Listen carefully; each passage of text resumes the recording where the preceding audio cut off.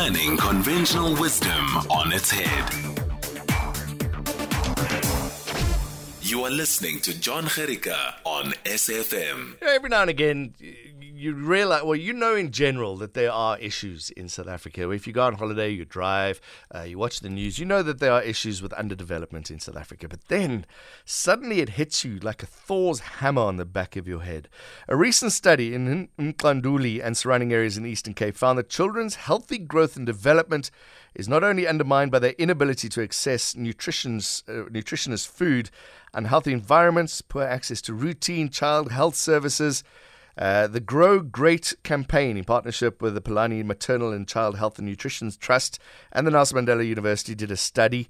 Findings were compiled in a report launched last month. Let's find out what was in that report, and it's been sent to the Eastern Cape government. Müller, one of the drafters of the report by the Grow Great campaign, joins us now. Marie, thank you very much for joining us. Were you shocked when you saw what was going on in this particular area of the Eastern Cape? Hi, John, and hi to your listeners. Thanks for having us. No, I wasn't shocked. The stunting level that we found in these villages in the Eastern Cape were slightly below the national average of 27%. And so 24% in rural Eastern Cape, knowing what we know about basic services and the gaps there, it was not surprising. Okay. Is that good news then? That at least it's not as bad as we thought it was. It's bad, but it's not as bad. No, you know what, John? Stunting, which is a condition which we identify when a child is shorter than what we expect for their age, isn't something that we can make light of. Right. Even a 24% prevalence rate that we found here is very serious. Stunting is a condition that results from poor nutrition over a long time and infection and things like that. But it runs with the child as the child grows up. It's not something which you shed as you age. Right. So stunting is very serious. Our campaign is about putting it on the national agenda. We're saying stunting is a real issue. It's been around for so long. Its prevalence rate hasn't really shifted since the early 1990s. And that's a scandal. We can't believe that, we can believe because it's not really on the agenda. But we want to say to all South Africans, this is an issue that touches us all, because ultimately stunting affects the cognitive development of a child. And without investing in the neurological future or the brain matter that we all need to live productive lives, we can't really expect things to change for South Africa. You know, I'm sure in a month's time, you're going to have guests on talking about the matric results. We are often talking about unemployment, and we should. And these things are endemic to some extent in South Africa. And we believe that we have to start connecting the dots between poor nutrition in early life, the lack of brain development that happens as a direct result of that, and the failings that we see in terms of our development outcomes later in life. So it's, a kid who didn't eat very well when they were a very small baby, or whose parent, if their mother didn't eat well during pregnancy, the kind of issues that those deficiencies start to lay the foundations for, we reap the results. And so it's high time we turn the tide on this. You mentioned the word stunting. Can you just explain that in John terms? Sure. So stunting is what I said, we identified when a kid is shorter for their age than what we expect. And so what happens when there aren't the right nutrients present in the developing body is that the body chooses then to focus on growing organs. So making sure that there's a good heart and good lungs and things like that. But if this hunger continues, if there's a lack of nutrition over a long time, the body stops prioritizing growing in height. So you put a child who's had a very good nutrition or a solid foundation in nutrition next to a child who's had very poor nutrition at, let's say, grade 1, and the shorter kid is likely to have had the poorer nutrition, if you didn't know. And so that's the one side of stunting, is that children don't grow to the height that we expect based on the average for their age. But the other side is, and sorry, let me stop there. Being short isn't a problem. Yeah. The thing is that, people come in all shapes and sizes, and that's totally fine. But when there is a trend where the average is way below what we expect, it is a signal that that something's wrong. And when there is hunger for a very long time, and there are other issues like infection, then we also start to see an effect on the brain matter's development. At the very beginning of life, most of your brain matter is created, and when there isn't good nutrition around, we see issues with how that brain matter connects. And so when you look at brain scans, for example, of a child who's had poor nutrition versus a child who's had good nutrition, you really do see gaps. It's just there's nothing there. And so these kind of issues are very difficult to reverse later in life. Although there is some level of brain plasticity, so there are some things that can change, it's really important that we set kids up for a good future by making sure that when their brain is developing, they've got access to really good nutrition and care and stimulation and love. All these things are important so that whatever we do later, investments in early childhood development programs or reading campaigns or sports programs, all of those things that are important for children's development, we want to make sure that we start right so we maximize the benefits of those investments later. This study was done in 2019. Would it have got worse over the last couple of years? Well, I think we all know that COVID and the pandemic and the lockdowns, they were necessary, but they have had a really big impact on people's livelihoods.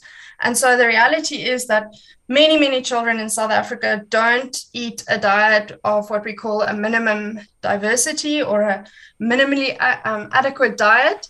And so this is typically because people are cash strapped, and it's no fault of a child or of their parent really when they don't have enough money that they have to make sacrifices in terms of the nutrition quality of the diet. The reality is that in South Africa, and this is true in most of the world, healthy, nutritious food is more expensive than your chips and your very processed foods. And whilst they are important to some degree, they give us calories that allow us to carry on with life, they may not be setting us up for the best future. And so I would say, yes, these results were from a survey done before the pandemic, but we expect that the results now would be even worse because poverty has increased and people's access to nutritious food has not improved. Anna-Marie, when I look at these numbers, you mentioned the finance, and that's understandable. It's a poor community, and the food is expensive. But are there things that can be done by the government to help this? I see nobody had access to piped water. 18% of children didn't have immunizations. That's government's job to fix that, right? Absolutely. So we've just been through an election cycle, and basic service delivery is always on the agenda. And I think what's missing from that conversation is the connection between poor basic service delivery and children's health outcomes. So we know that in this community, no children had access to piped water. The only safe source of drinking water in this community is rainwater, which is a small percentage, only 7% of the children in our study had access to. 37% of children were exposed to inadequate sanitation, which means they were using a pit latrine or a portable toilet or nothing. So these are real basics that need to be there. What happens when a child's body is developing? Let's zoom in on the stomach, for example. When a child is born, their stomach looks like a lattice. So I'm trying to think of a way to describe it. It's the kind of trellis thing that you put up against the garden wall to try and make something grow, like jasmine or granite, passion fruit or something like that. Mm-hmm. So there are some gaps in that lattice. It's not a wall. So when a child then is in an environment where there is poor water or poor sanitation, all the bugs, the bacteria and things that they will then ingest or, be in contact with in that environment, those things then fall through those gaps in the lattice of their stomach. And it can cause a lot of infection and inflammation in the gut. And that means that even then, when you put really good food into that body, the body isn't in the right state to absorb the nutrients. Wow. So without making sure that children's environments are healthy and are conducive to growth, all the other things that we do are at risk. And so, yes, government absolutely should fix this issue. I'm not trying to simplify it or oversimplify it, but it is really fundamental to children's growth and development that they grow up in environments that are healthy. So, yes, the other thing that you mentioned are primary healthcare services, things like vitamin A supplementation, immunizations, giving kids deworming pills at the right time, making sure that there are no gaps in the consumption of these very important and fairly cheap interventions. So these are things which, every child needs, every child deserves, because they deserve to have a childhood free of disease and of infection and those kind of things. And because we want the long-term future of these kids' lives to be good, fundamentally. So yes, those are the kinds of things that can happen. Of course, with COVID, one of the sites... Did we lose Anna-Marie Müller? We've got her on a Zoom call. All right, we seem to have lost Anna-Marie Müller. We'll try and get her on the line again. One of the drafters of a report by the Grow Great campaign, a recent study of risk factors that children are experiencing. You're hearing them there for yourself. Let's take a couple of voice notes. I know we got one on 0614 104 107. John, why are you surprised now? In the Cape, we don't have this tap water. We depend on water from the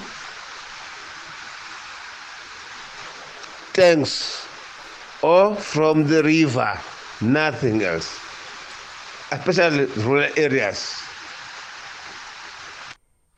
Yeah, it's a reality. And it's, as you heard Anna-Marie Müller telling us, it's come matric time. This is when we start seeing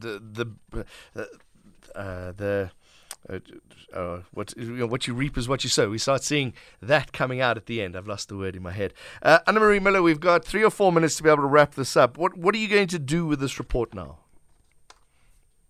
Sure. Thanks, John. So, yes, what we want is for basic services to improve. And an amazing way to do that is to support community health workers. They really are the unsung heroes of the healthcare system. And so making sure that community health workers are in communities, are able to identify issues, they have the right tools, the right support, and they are able to assist families to, when there is a problem, refer them, make sure that they get the help they need. That's a really important thing. The other thing is that we need more advocacy on this. We know from COVID that the Child Support Grant is really good at reaching vulnerable children. But we need to make sure that the Child Support Grant is adequate in terms of the monetary value in order to address the very real food poverty that is out there. So we say that let's increase the food poverty line, and we're not alone in this. Many other social justice organizations in the country have been calling for this for a very long time. Secondly, we think that we need to extend the Child Support Grant into pregnancy. So much of the vulnerability to stunting starts very early in life. And when a pregnant person doesn't have access to good nutrition, they will suffer themselves, and so will the developing fetus. And so we have to turn the tide on stunting as early as we can, and making sure that pregnant people have the dignity of a well-nourished and safe, supported pregnancy is super crucial. So those are some of the things that we want to, we are calling for. And if you have ideas or you want to add your voice to this, please go and visit our website, growgrey.co.za, where you will find all our work across the country, and you can become part of our mission to making sure that stunting goes away by the end of the decade in South Africa. It's all very well you doing the study and calling for me to help. I'm more than willing to help, and I'm sure millions of people are willing to help. But the people that make the big decisions, are they willing to help, or are you just blowing air into the wind?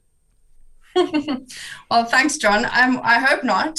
We do have amazing colleagues and allies in government in different departments. And at the end of the day, this calls for our colleagues in the Department of Health, in the Department of Basic Education, in the National Treasury to come together and say, collectively, we cannot afford to let stunting run rife as it has for the last 20, 30 years, and we're going to do something about it. So we are going to keep on ringing this bell and saying that stunting should be a national priority. And I do feel that in the last 2 years, we've spoken so much about nutrition and hunger given COVID. It's time to translate that talk into action. And as you say, we can't continue blowing hot air. This has to translate into something. And more people need to talk about this. So thanks for the platform tonight. And I'm sure as we start connecting the dots, more people will also demand at the lowest level, in local government elections, when they're talking to their ward councillor, asking questions, how are we making sure that children are accessing good nutrition on a daily basis, regardless of where they're growing up in South Africa? Anna-Marie Müller, thank you very much. One of the drafters of the report by the Grow Great Drafters of the report by the Grow Great campaign. You can find out more about what they do at growgreat.co.za. GROWGREAT. growgreat.co.za. It's an issue. And I want to come back to a sports analogy. Sometimes I'm a sports reporter. And a long time ago, a South African international football coach in South Africa was explaining why the Ghanaians, the Nigerians are just so much bigger than us when it comes to football. And it comes down to nutrition right at the beginning of life, 4 or 5 years old. If you're not well, or if you don't have great nutrition at the beginning of that, then it's a challenge, as you heard Anna-Marie telling you, for the rest of your life. Anna-Marie Müller, thank you very much for joining us. That's just about it for the show today. I'll be back again tomorrow evening for Sengezo. Thank you very much for listening to me for the last couple of hours. Finny was pushing the buttons today. Lesego produced the show. The book reading is up next. Have yourself a great night.